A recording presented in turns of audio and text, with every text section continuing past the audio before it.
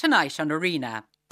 The bell ringer recalls the cinema fire in Drumculliher, and Irish talent shines in Disney's new sitcom Extraordinary.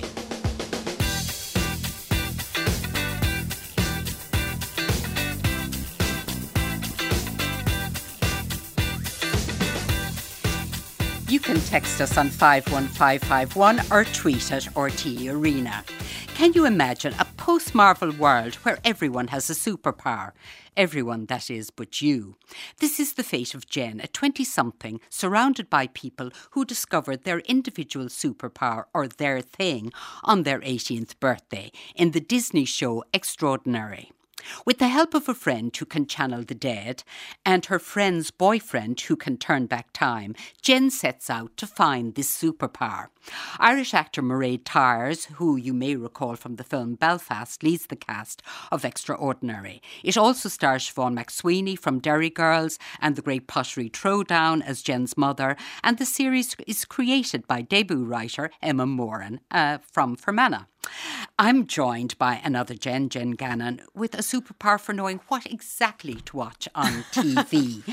Jen, Extraordinary, it's far now from the kind of superhero Marvel universe, but the characters do have superpowers or lack a superpower. Yeah, it's not polished. That's the great thing about it, because I think we're so used to the slickness of the Marvel and DC universe that, you know, these superheroes are almost like gods and they have all this power and strength and they seem very together, and this is the complete opposite of that. And I like nowadays where we're kind of digging into, because superheroes are so prevalent, they're everywhere, they have a kind of stranglehold on the multiplex and on TV as well, that we're trying to dig into the psychosis of superheroes a little bit now. You have The Boys on Amazon, which is about, you know, how these superheroes maybe attain power and what that means, and it's not all good and they're not all good. And then with something like this is very, very different. So Extraordinary is small time. It's not exactly, you're not saving the universe out here. Basically, it's a lot more mundane. It's a lot more normal. So, you know, the extra and the ordinary kind of come together, as in you're blessed with these superpowers when you're 18 years old, but they could be anything. As in Siobhan McSweeney, who plays Jen's mother, she's blessed with this gift for technology, for like manipulating technology, but being a mom, and I know a lot of moms, well also dads, might feel her pain as well. She can't even use her high-tech remote controls, so she can barely use her power. So it's a lot more small moments. It kind of reminds me a little bit of the Channel 4 show Spaced. It has that very irreverent, fast-paced sense of humour and that style to it. It's a real knockabout kind of bubblegum style. So it's more about the human aspect of the superpowers, as in they kind of impede Jen's friends. They're not something that make them better people, and they're not something that really kind of change their life in a positive way sometimes. Yes, because Jen seems to be suffering her very own extended FOMO, yes. Fear of missing out, isn't she? Because she doesn't have a superpower, but all her friends do. I mean, as you say, some of them are quite questionable. Yeah. The best friend's boyfriend can go back in time, but just enough to change all the horrible mistakes he makes when interacting with his girlfriend. They're all kind of momentary. He can only go back in time for like a couple of minutes or like an hour max. So it's not life-changing in that way, but it kind of hones in on the foibles. Let's say you send an unfortunate drunken voice note to somebody, he can get rid of that. Or he can manipulate having fights with his girlfriend Carrie, which he does a lot. So that kind of, and she's aware that he can use his powers against her, so that kind of makes an uneasy relationship between the two of them. Let's listen to a clip. Now, this is the best human resources company ever, because the person they employed is an interviewer who can tell if you're making them tell the truth, yes, basically. So you force the interviewee to tell the truth. So Jen, played by Mairead Tyres, goes for this interview, and that's who she's up against. Don't worry. If you're the right candidate, the truth can only work in your favour. Oh, I hate that. Yeah, that's awful for me. So it's a cliche, I know, But why do you want to work here? I don't, but I need money to live. You've got a 2-1 in English literature. No, I dropped out, but I was too embarrassed to tell anyone. So I pretended to go every day for a year, but really I just wandered around the big Primark in town. What do you say your greatest weakness is? Crippling insecurity, selfish and lazy. I lack ambition, stubborn, argumentative, jealous. I only wash my hands after someone else in the bathroom. Don't think I'm capable of love. I am worried I'm a little bit racist. I'm a bit afraid to ask this, but do you have any questions for me? Do you have a gross eye hole under there? I'm so sorry. I see you haven't got your power down on here. That's because I don't have one yet. We interview a lot of candidates. What makes you special?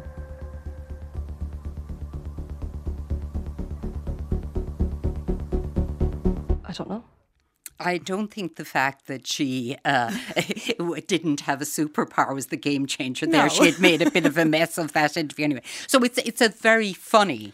It is, and like that's the thing from the get-go, like from that's the opening scene of like episode 1, and you know it just bursts with this really sharp and quick acerbic humour, and in some instances the humour kind of reminded me of like as I said, Space, but also like something like Sharon Horgan's Pulling and the really brilliant sci-fi sitcom Misfits, which starred our own Robert Sheehan, because the superpowers almost get in the way of these people's lives. It doesn't enhance their lives. It's kind of like a burden. And it's that married with that humour, that down-to-earth, really ridiculous kind of one-liners that hooks you in. And I laughed out loud like immediately from like moment 1. Yes, let's play that. You talked about Siobhan McSweeney and she plays Jen's mum, and talk about a superpower being wasted on somebody. She's here in this party scene. She goes to her sister's 18th birthday where her mother, played by Siobhan McSweeney, struggles with the remote control.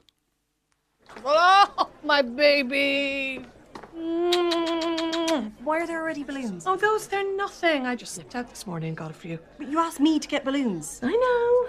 But you don't trust me to get balloons. Oh, I don't want it to play HDMI. Just play Andy's party playlist. I got an audition for the Greenwich Conservatoire. The normal human thing to do is to say hello before you start bragging. I'm just sharing good news about my life with my sister. I'm sure if you achieve something, you do the same. No? Andy, stop haranguing your sister. Have you got a job yet? I have a job. A real job. I didn't leave my home and family and brave the boat to England for you to squander all my sacrifices. We definitely flew here. You're young. You don't understand the immigrant struggle. Oh, I don't know what I'm doing here. Where's the antenna? What do you think my power's going to be? Now, you do know you're not going to get your power the second you turn 18. What do you know about powers? You're like a virgin talking about sex. You're like the Pope. I am not the Pope. So there's the angsty, there's the sister Angie who has everything, yes. and when she gets her superpower, it's a fantastic superpower. Yes. There's the mother then who Struggles with hers. struggles with hers and doesn't seem to try and equal out her love for either sister. Exactly. So there's lots of problems at home. But we have to talk about, this is Disney, and we have all these Irish accents. We have an Irish writer, Emma Moran. We've Mairead Tires and Siobhan McSweeney as central characters in it. It's amazing to see. I mean, I think like with the writer Emma Moran, it feels like she's kind of come from nowhere. She's very young. She's 28 years old and she was involved in the BBC Writers' Room, and she's, wrote sketch comedies and did some stand-up. So she's from just outside Enniskillen. And I think it's just formidable, this talent that she has, because it has that Phoebe Waller-Bridge Fleabag kind of style to Jen's character, because she has that paranoia of people in their, mid to late 20s where her peers seem to be exploring their potential, and she feels like she's being left behind. She feels like there's a lot of arrested development because she doesn't have her superpower, and it kind of neatly skews. And it can get quite vulgar and filthy at times as well. I think there's parts of it that for me it kind of neatly skews that metaphor for the quarter life crisis that we've seen Lena Dunham tackle in something like Girls, but it's done in a very different genre bending way, which I think is to Emma Moran's credit. I think it's an incredible first look, and I do think the reason why it works so well is because Mairead Tires is so likeable as So tell Jen. us, what can you tell us about Mairead Tires? I mean, she, as we know, you were saying that she played Katrina Balfe's sister in Belfast, so she's the young auntie. And I think she's done small pieces here and there, but this is her first major role, which is unbelievable when you think about it, because she is in obviously every moment of the series. Such a comic touch, and hasn't so, she? Yeah, as we were talking about, she is like a little kind of like Aisling Bea in a way. There is something that's reminiscent of her there, and she has this cheekiness to her, but she also is very warm and engaging and so likeable and charismatic that even when Jen is being completely selfish and she's doing stuff that, you know, would normally make you aggrieved, there is something still that you want her to succeed, and you're egging her on and wishing that she would find her superpower and feel better about herself. But, you know, it's when you, as the series progresses, you do realise that that's not everything it's cracked up to be, that everyone is struggling to find themselves, and that's what it really is. Really, it's a flat share comedy about kids in their, you know, mid to late 20s trying to, you know, grope around and try on life for size, and that's and just the extra added sprinkling of the superpower on top of it. And does that superpower thing work? You know, are the superpowers people have? It's very funny. The mother's, you know, useless with technology, and then she gets a technology superpower. But does that continue, or does that, you know, you can imagine like a drinking game of people saying what would be your superpower, but you could get kind of bored with it. I mean, I think it's done enough to, it evens the show out. It's done enough in light, nice touches. Like do you really want a taxi driver who has the ability to tell you how and when you're going to die? Probably not. Like, that's the first thing you will say to everyone when you sit in the taxi. So there's those kind of nice little touches to it. But then something with her friend Carrie, as I said, she channels people, so she channels the dead. There is a lovely quality to it where it's more emotional, where you see her channeling Jen's father who's passed away, so she can still communicate with him, and something like that. This is Ardal O'Hanlon's voice. Yes, exactly, and it gives it a deeper level of, you know, the writing, and I like those little touches to it as well as the kind of knockabout comedy. That's right, and the knockabout comedy then is she can channel a Hitler, exactly. and they all That's can her mock party Hitler. trick. Yes, yeah, which is very fun. Just tell us about the cat. Yes, I love the cat. So Jen adopts a stray cat on the street, and basically it's a shape shifter. It's someone who is actually stuck. It's not a cat, it's a human man. And this cat boy is played by Luke Rollison, and he's just so lovable and hapless that he has to... And he does look he's like evolved from some kind of wild animal. And he's been stuck in this cat form for over 3 years, they discover. So he is living with the rest of the group, trying to learn how to be human again and adapt to being human again. And there's something about it because it doesn't... The most lovely thing about it is it's not high-tech looking, it's not futuristic, it's set in an alternative reality to, you know, today's world, but also a little bit analogue. Everything's a little bit shabby, a little bit grotty. Jen manages to scrape a living by working in a fancy dress shop. So there is that quality to it that I think is even more endearing, because it's a world that we recognise and feel comfortable. It's a very recognisable sitcom kind of world. So, you know, you're not looking at something that's too out of this world or too modern. It's very pleasing to look at. We'll play a final clip. This is Jen flatmate's Cash, played by Billa Hasna, and Carrie is his girlfriend, Sophie Oxenham, and they try to discover. Jen's whole dilemma is, how am I ever going to find my superpower? So they go about trying to give her spicy food. How spicy does it say it needs to be? Just says spicy food. I assume the spicier the better, though. Like, it must stimulate something in your body to bring the power out. What can I get for you? I'll have the spiciest thing on the menu. No. I have a large bottle of sriracha mayo at home. I think I can handle some spice.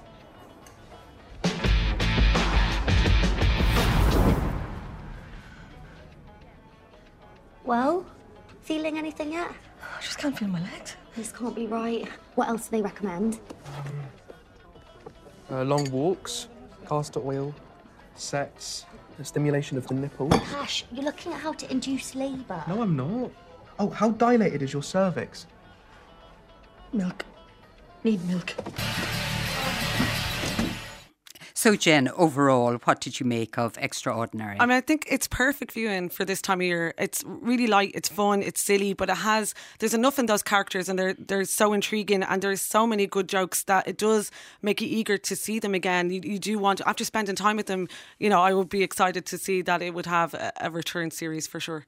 My thanks to Jen Cannon, who really has TV superpowers. Extraordinary is available on Disney Plus from next Wednesday, the 25th of January. You're listening to Friday Night's Arena. If we think back to the early years of the Irish state and rural Ireland, we might imagine crowds of young people gathered to dance at the crossroads rather than going to the pictures. But cinema, showing films from the still relatively nascent Hollywood, was a real thing in the Ireland of 1926. And it was tragically the cause of the terrible Drumcolliher cinema fire in that year, which killed 48 people and injured 100 more in the Limerick village. This tragedy is the subject of a new play, The Bell Ringer by Charlie McCarthy. Charlie is an accomplished TV director and, in fact, he will take the directorial reins for this production, which will be staged at the Schoolyard Theatre in Charleville, County Cork. Patrick Ryan and Susanna Rickson will play multiple parts. Well, I think Susanna will play multiple parts and Patrick Ryan will play the central character. Charlie McCarthy, you're very welcome to Arena. Thank you. Charlie, your play, The Bell Ringer, is based on this actual tragedy. Am I right to think we don't often associate social pursuits from that time with going to the cinema? Yeah, I think that's absolutely true. As you say, we have a kind of De Valera's image of an Ireland which is less modern, I guess. And cinema was very vibrant. Actually, the making of films even was much more vibrant. I think Killarney was a big hub in the 1910s for making films. The American company came over there. So the actual showing of films was well up and going by 1926. I mean, I've fictionalised it, obviously, to make the arrival of the film in my fictional village something much more extraordinary, like a first. But actually, in Drumcolliher, there had been films shown in that makeshift loft cinema over the years. In fact, yeah. So, all right, because that makeshift loft had been a place where the fit-up theatres went. That's correct. It had a tradition of that, and I think also people used to come and show films there, actually. But this man who, in the village, decided he would himself get a film into the village. This is the real story now. Because this is the real story. Because in your play we have Danjo, and he decides to bring the cinema man to the town. But that's what happened in Drumcolliher. There was a local projectionist. Yeah, and I mean, obviously I've strayed very far away from the actual facts because one has to respect that. But I have used some elements. So I've created an outsider in the village, which that man in Drumcolliher also was. So what happened on the night in Drumcolliher? How much can you tell us? Well, basically, over 150 people after benediction on a Sunday night came into this loft over a makeshift store, and they climbed up this ladder into this wooden space, which had a panel or a wall down the side of it, very narrow. 2 windows at one end and that exit by the ladder at the other end, and a sheet, I presume, to show the film, and a projector which a man from Cork had brought, a man who worked in the cinema there. So within a very short time, a candle fell. The film fell on the unprotected reels of film. Within seconds, it was the floor and the roof were on fire, and within 20 minutes the whole thing was a complete conflagration, and many people were able to get out the ladder end, and others tried to get out the other end, which there were 2 windows there, and many failed to get out. And so there were families at this film, like there were many children, weren't there? There were many children. Half of the 48 people who died were children under 15. There were mothers, fathers and their children who died. There were people who weren't at the film, who went in to save people who were in the film, and they never came out. There were 48 horrible, tragic, terrible stories of families. And so there was that mix of new technology, obviously the projector, but people were still using the candles so that they could probably change the reels. That's right, yeah. And just, I guess, count the money and the 9pence, I think it was, to go in the actual thing. So it was very rooted. It was 19th century meets 20th century in that sense with the technology and the And candle. do we know what the film that was shown was? The kind of urban myth is that it was the Ten Commandments, but somebody's researched that and found that there were actually 4 copies of the Ten Commandments in Ireland at the time, and neither of them were in Cork or in Drumcolor. So it may have been a film called The Decoy, which was a Western, as far as I know. But there is no actual proof. But that seems the thing. But somehow the majesty of the Ten Commandments and the apocalyptic power of it makes it poetically of right, course. you know. And how did you, you're from Charleville. Were you brought up with this story, or how much did you know of the story? I always knew about it. I was aware that there was a woman in the town, Mrs. Feeney, who was, as I understand it, a child at the time who survived it. I was aware of that, and I was aware from my mother about this Violet Irwin, who was 15, who was burnt in the fire and was only recognised by the buckles on her shoes. And she was one of the only 2 people who were buried, not in the communal grave, because she was recognised. So she was buried in Fina, County Limerick, and another child also was buried because he died later. But 46 of the people were buried because they weren't identifiable. They were absolutely burnt, sadly, to unidentifiable. My goodness.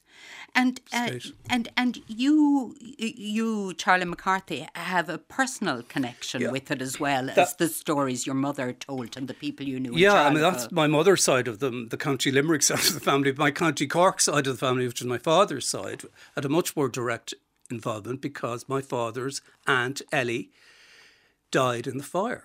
And I did not know that. I can't remember what date, but it's only within the last 15 years, I think, that I've become aware of that. Now, others in the extended family, older cousins knew about it from their mothers, my aunts. But I was not aware of it. And that woman, sadly, was a large woman who got stuck in one of the windows during the crisis or the conflagration and was unable to get out, and perhaps, sadly, was the cause of other people dying. Now, that's not provable. I know, and that is such a sad story. It's a story that you retell in the play of this woman who's a lovely woman in the town, and then just on the night she tries to get out the window, and they're pushing and shoving her, and they can't move her, and of course she's backing people back, and it's a terrible, terrible tragedy. So why a play then, and how did you go about writing it? I mean, you've reimagined it. It is very much inspired by Drumcolor, but we're not in Drumcolor. No, most deliberately not, because I wanted to, the framework of the play kind of honours the fact that this is an amazing catastrophe that is not a story in a conventional sense. It's shapeless, horrible truth. And I wanted to tell a story because a play has to be a story. So I had to distinguish between Drumcolor and Balnafina, which is the invented village, to protect everybody, if you like, to protect me, to protect the memories of those people, and to tell a love story, actually, at the centre of it. This outsider, Danjo, falls in love with this exotic American who arrives in the town, and that prompts his getting the film, and that prompts a whole series of events that obviously end in that terrible event. And there is a kind of a love story about the films as well, because Mabel, the woman that he falls in love with, is in Hollywood. Yeah, she's in love with Rudolph Valentino. Oh, yes, and, yeah. So that's her turn on. She brings all that kind of American jazz age energy and sophistication to the village. And this very, lonesome sort of character falls for her, obviously. Now, as we say, Patrick Ryan plays Danjo, the title character, and Susanna Derickson, then in this scene, she plays Nancy. So they're now discussing the newfangled moving pictures. Nancy, I seen a wondrous thing this morning. Oh, well, whatever you saw, it's nothing to what Rosie Sexton saw last Sunday over beyond the Charleville. What did she see? A picture house. A picture house? It's all the go now. Telling a story in the dark with moving pictures on a wall. Declare to God, what little connection? Oh, Rosie says it's the coming thing. A ghost story was in it. Rosie ran out of it screaming. Screaming, is it? A shilling and sixpence to go in. And after she ran out of it, they wouldn't give her back the shilling or the sixpence or any part of it. The Cork man that does it. Oh, the Cork men. Oh, that's lovely to hear, a Limerick woman to hear that. Patrick Ryan as Danjo and Susanna Derrickson as Nancy there from Charlie McCarthy's play, The Bell Ringer. So, Charlie, as I said, you're a TV director and producer and a drama director. Why did you create a play? This has been in my head forever, as I said, and for a long time I've been thinking, is this a film? Is this a documentary? Film would take 100 years to get made, and I'd never get it made. A period film like that, documentary. There isn't enough material. There isn't enough archive. So we would be moving into drama, documentary terrain. I love theatre that is just spare and done with just actors and script, with the minimum of effects. You know, like Frank Pickett Says Hello, Catalpa, Donald Kelly's Catalpa, Stones in His Pockets. Those plays that rely on the skill of acting. So that collaboration between the script, the actors and their talents, and the imagination of the audience, which is really fired up, I think, in that kind of scenario. Yes, and the Danjo character is very interesting, that he interacts with all these characters played by Susanna Derrickson. We have Nancy, we have the policeman, we have various people in the community, animals even. But Danjo is also there as a kind of, he describes, he's telling his own story. He's commentating on the village and his own life as he goes around. I mean, he's sort of perceived as a sort of idiot almost, or an outsider simpleton. In fact, he becomes the chorus of the play, and he also becomes the person who has the most insightful things to say about the place that he doesn't really articulate, but when we hear him ringing the bell, somehow he becomes a kind of visionary of the place and finds the poetry and the humour, I think. I think there's humour in this. So he is the... And great Limerick sayings as well. Yes, indeed. So let's hear another clip here. Here, Susanna Derrickson is a priest, Father Prout, and he recalls seeing religious films, and he's talking down to Danjo, perhaps. Yes, I have seen moving pictures. Once in Rome and Oxford, of course. And most recently in Dublin. Oh, mirabile dictu. You have me with the Latin, Father. Oh, it was miraculous. There's no other word for it. A story of Christ our Lord from the manger to the cross. Oh, Daniel Joseph, to see Christ our Lord in the flesh. Christ himself was in the picture. His likeness for sure. What would you say, Father, if I could bring a picture the like of that to Balnafina? There's a city man who can bring a picture and a picture machine with him. Willie the Forge says I can have the loft for to show the picture. It will be on a Sunday after benediction, Father. There, Patrick Ryan again as Danjo and Susanna Derrickson as Father Prout in The Bell Ringer by Charlie McCarthy. This is going on in the schoolhouse, or the schoolyard theatre in Charleville, so that's very near Drumculliher. Are you nervous about this? I know it's almost 100 years ago, but as you said, there are relatives, there are people who it's such a tragedy like that must stay in the collective memory. Yeah, I mean, it's very alive in that area, in Limerick and Cork. It's a cross-border project, I guess, in that sense, that because there was a Charleville involvement as well at the time, like the post office there was used by the journalists, international journalists who were covering the thing. I'm nervous, of course I'm nervous in the best sense, but also kind of looking forward to sharing, I think, a story when it comes out of an actual community. There's something right about it being staged there, and luckily Kevin O'Shea, the producer, had the bravery and the ability to build a financial edifice that we could stage it as properly as it wants to be or needs to be. Well, I think we should finish with a clip that echoes the tragedy. So here, Patrick Ryan as Danjo, the title character, and Susanna Derrickson as Willie Ford, the owner of the loft, in the terrible aftermath of the fire. I walks and I passes two small bodies lying side by side. One of them is a silver buckle still shining on her blackened foot. The other is still holding a tie gun. Further on, I sees a burned body that has a gold tooth in its cold, dark mouth. The dreadful night wears on. Then the sky opens and the rain comes. Willie. Deirdre, what kind of joking God decided this was the time to send rain? Huh?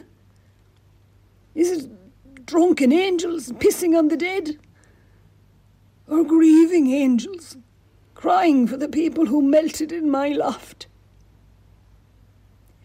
Give us a hand, Deirdre. Susanna Derrickson there and Patrick Ryan in The Bell Ringer by Charlie McCarthy. And The Bell Ringer runs at the Schoolyard Theatre, Charleville, County Cork from the 31st of January to the 26th of February. Tickets are available from eventbrite.ie. Friday night means album review time. This week we have 3 European albums.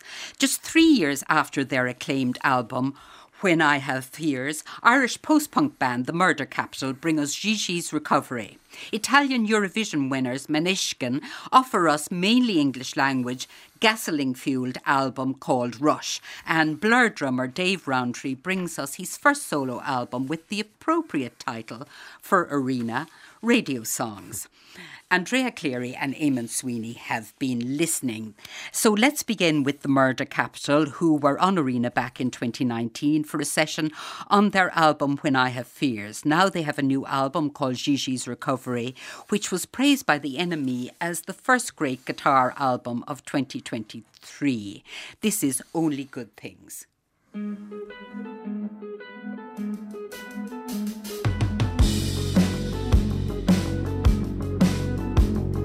Jewels on the signs of streets with strange names that I've seen before.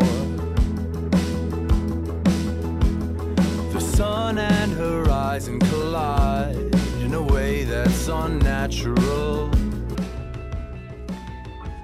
That's Only Good Things from The Murder Capital. Eamon, I just thought that the first great guitar album of 2023, that's a bit of praising them, faint praise from the NME, really. It's only, the 20th of January? Exactly, so there's probably about 3 release days, and the first 2 are non-existent, like nothing happens in early January in terms of releases. But to be fair, if we're going to talk about a guitar album, what I do really like about this is the guitar effects and the guitar playing and the musicality of it is really good, and the way they mesh guitars with synths. It's a step up, I think, from When I Have Fears, and they took their time on it, but I think they've progressed an awful lot here with the second record. Because as I said, we had the Men when they did that last album, When I Have Fears. And, you know, they've always, they're going since 2018, I think, and they've often been compared, haven't they, to Fontaine's DC, because they all know each other, these bands, don't they? They came from the BIM Music College, just off Thomas Street, and I suppose maybe it doesn't do a great service to both bands should be constantly mentioned in the same breath. And yes, they do kind of share a bit of a post-punk aesthetic, but I think they're both quite different sounding bands in some ways. Certainly there is kind of some common ground.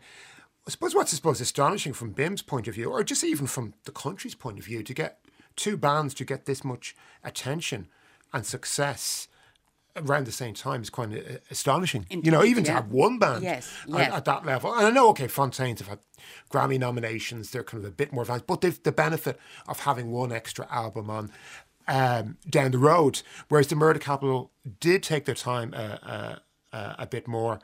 And I think the step up in terms of the quality of the production, the songwriting and the musicianship really shows. And when you say, they're the post-punk, that was the label they had previously, do you think that has evolved in some way as well? Yeah, I do. Now, you could be cynical and say, early U2, the first 2 Echo and the Bunnymen albums, the omnipresent influence of Joy Division. But I think kind of 2 things make it kind of a stand out, that they are not constrained by these influences and just added a different kind of texture to the guitar playing. And in James McGovern, I think there is a very effective frontman. Having said that, he's a very brooding serious frontman. Mightn't be everybody's kind of cup of tea, but he's certainly an effective one. Yes, the brooding frontman, Andrea, and then, the influences like the Joy Division. There is a melancholia about this album, isn't there? Yeah, I mean, I would describe it as almost dour. It is a very, very downbeat, almost... I struggled to kind of get through it. There's a song on it near the beginning that is just so... bright and Return My Head is the name of the song. It's so bright and melodic, and when I listened to that I thought, oh thank God, they're moving in a more melodic direction here. We're getting songs out of this band now. And then it does kind of, seep back into that very kind of downtrodden, very self-serious. Yes, they're asking questions about existence and, how long are we going to live, and these kind of big questions, which I suppose is a place a lot of people are at the moment. Yeah, I mean, I think that I don't necessarily think that you have to be very, very, or as serious as they're being when you're thinking about those questions. I mean, there are moments elsewhere in the album that I do like. There's I agree with all of Eamon's kind of comparisons in terms of the influences. I think there's more than a little bit of Radiohead in here as well. But it just, to me, it was a bit of a struggle to make it from beginning to end and not come out with the idea that there really isn't any hope. All right. Well, let's try and get a bit of hope. You said Return My Head was one of your favourite tracks. Let's listen to that.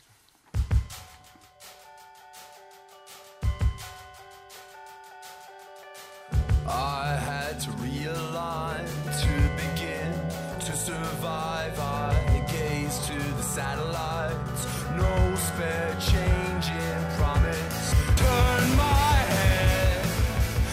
That's Return My Head from Gigi's Recovery by The Murder Capital. Gigi's Recovery, Eamon, what's it referring to? Is it about the angst and maybe coming out of angst, or who's Gigi?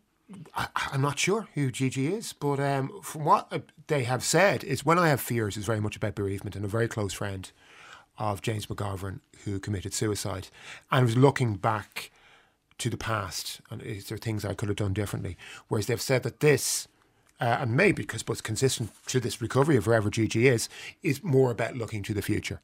But as Andrea has identified, yeah, it is existential, to say the least. It starts with a track called Exist. It ends with a track called Existence. There's kind of a coda melody that runs throughout, almost a kind of like a signature riff to the whole album.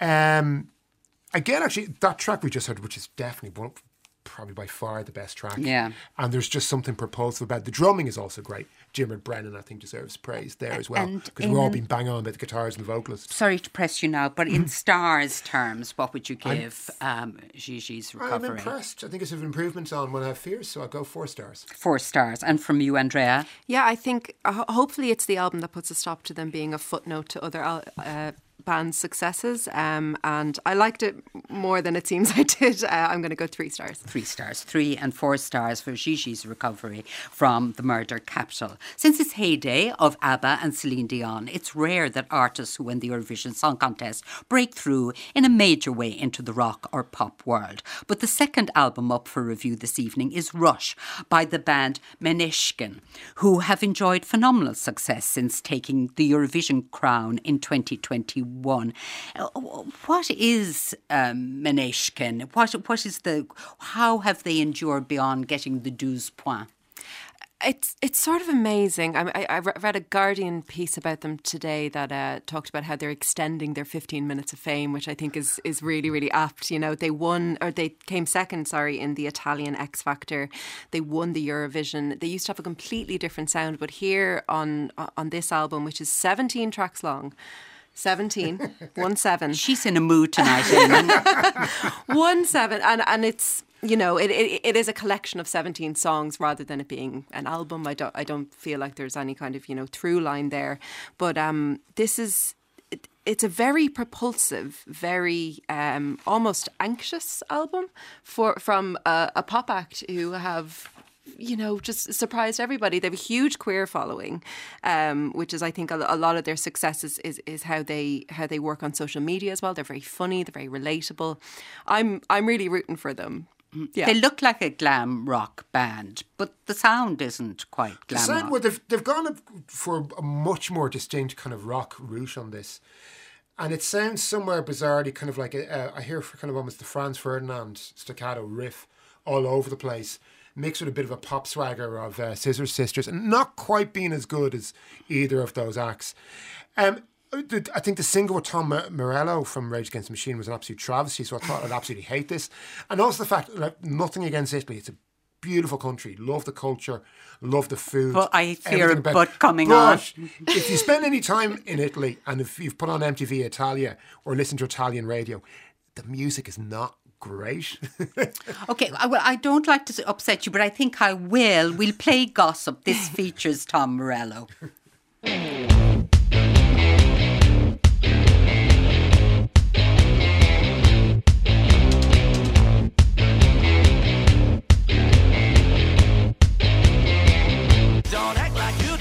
So that's featuring Tom Morello there and singing Gossip with Måneskin. What? It's growing on you, you said, Andrea? There's something about this group. I mean, I absolutely agree that the song is a travesty. And yet, when I'm listening to it, I can't help but enjoy myself. I can't help myself rooting for them. There's something about them that I really like. I know winning the Eurovision doesn't make you an underdog. I know coming second in the X Factor doesn't make you an underdog. But in the rock kind of arena, no pun intended, it kind of does. Those things make people take you a little bit less seriously.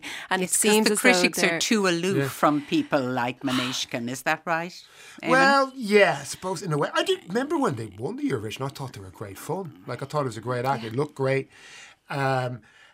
That particular track, Rush, doesn't do it for me. Blah, blah, blah does, though. Yes, now we can't play Blah, blah, blah because, it's just so bold. But let's play another wonderful track, which is called Gasoline.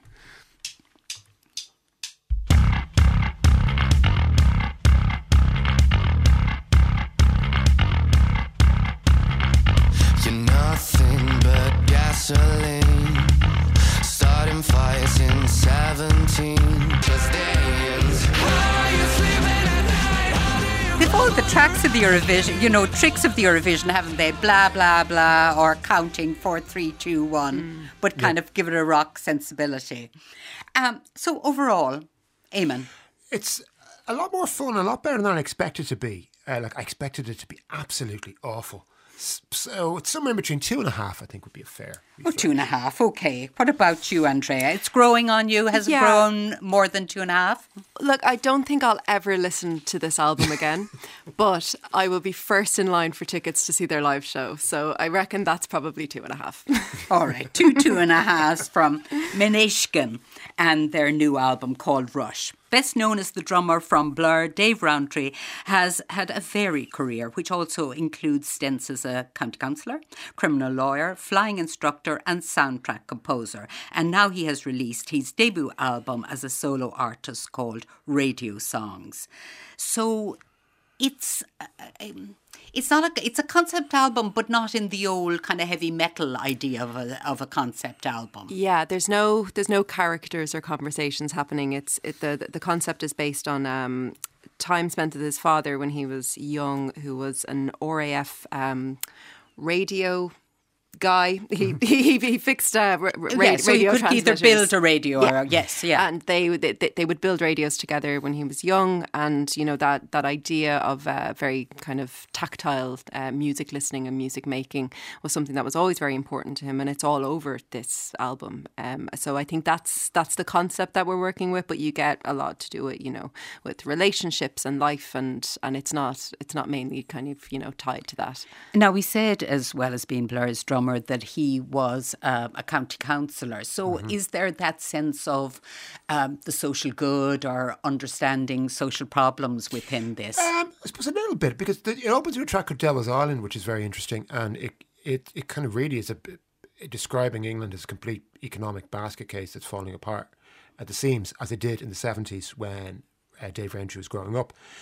And today, it's not a million miles removed from that. London Bridge is specifically addresses, Dave's fear of London Bridge, and that, anytime he's around the place, he kind of saw bad things happening. And of course, it was the scene of quite a horrific terrorist attack years ago. So he does address this. It's not, I suppose, some of the subtle social commentary, shall we say. It's not a million miles away from what Damon Albarn is doing and was doing in The Good, the Bad and the Queen, but it does sound very different. Okay, so let's listen to a little of London Bridge.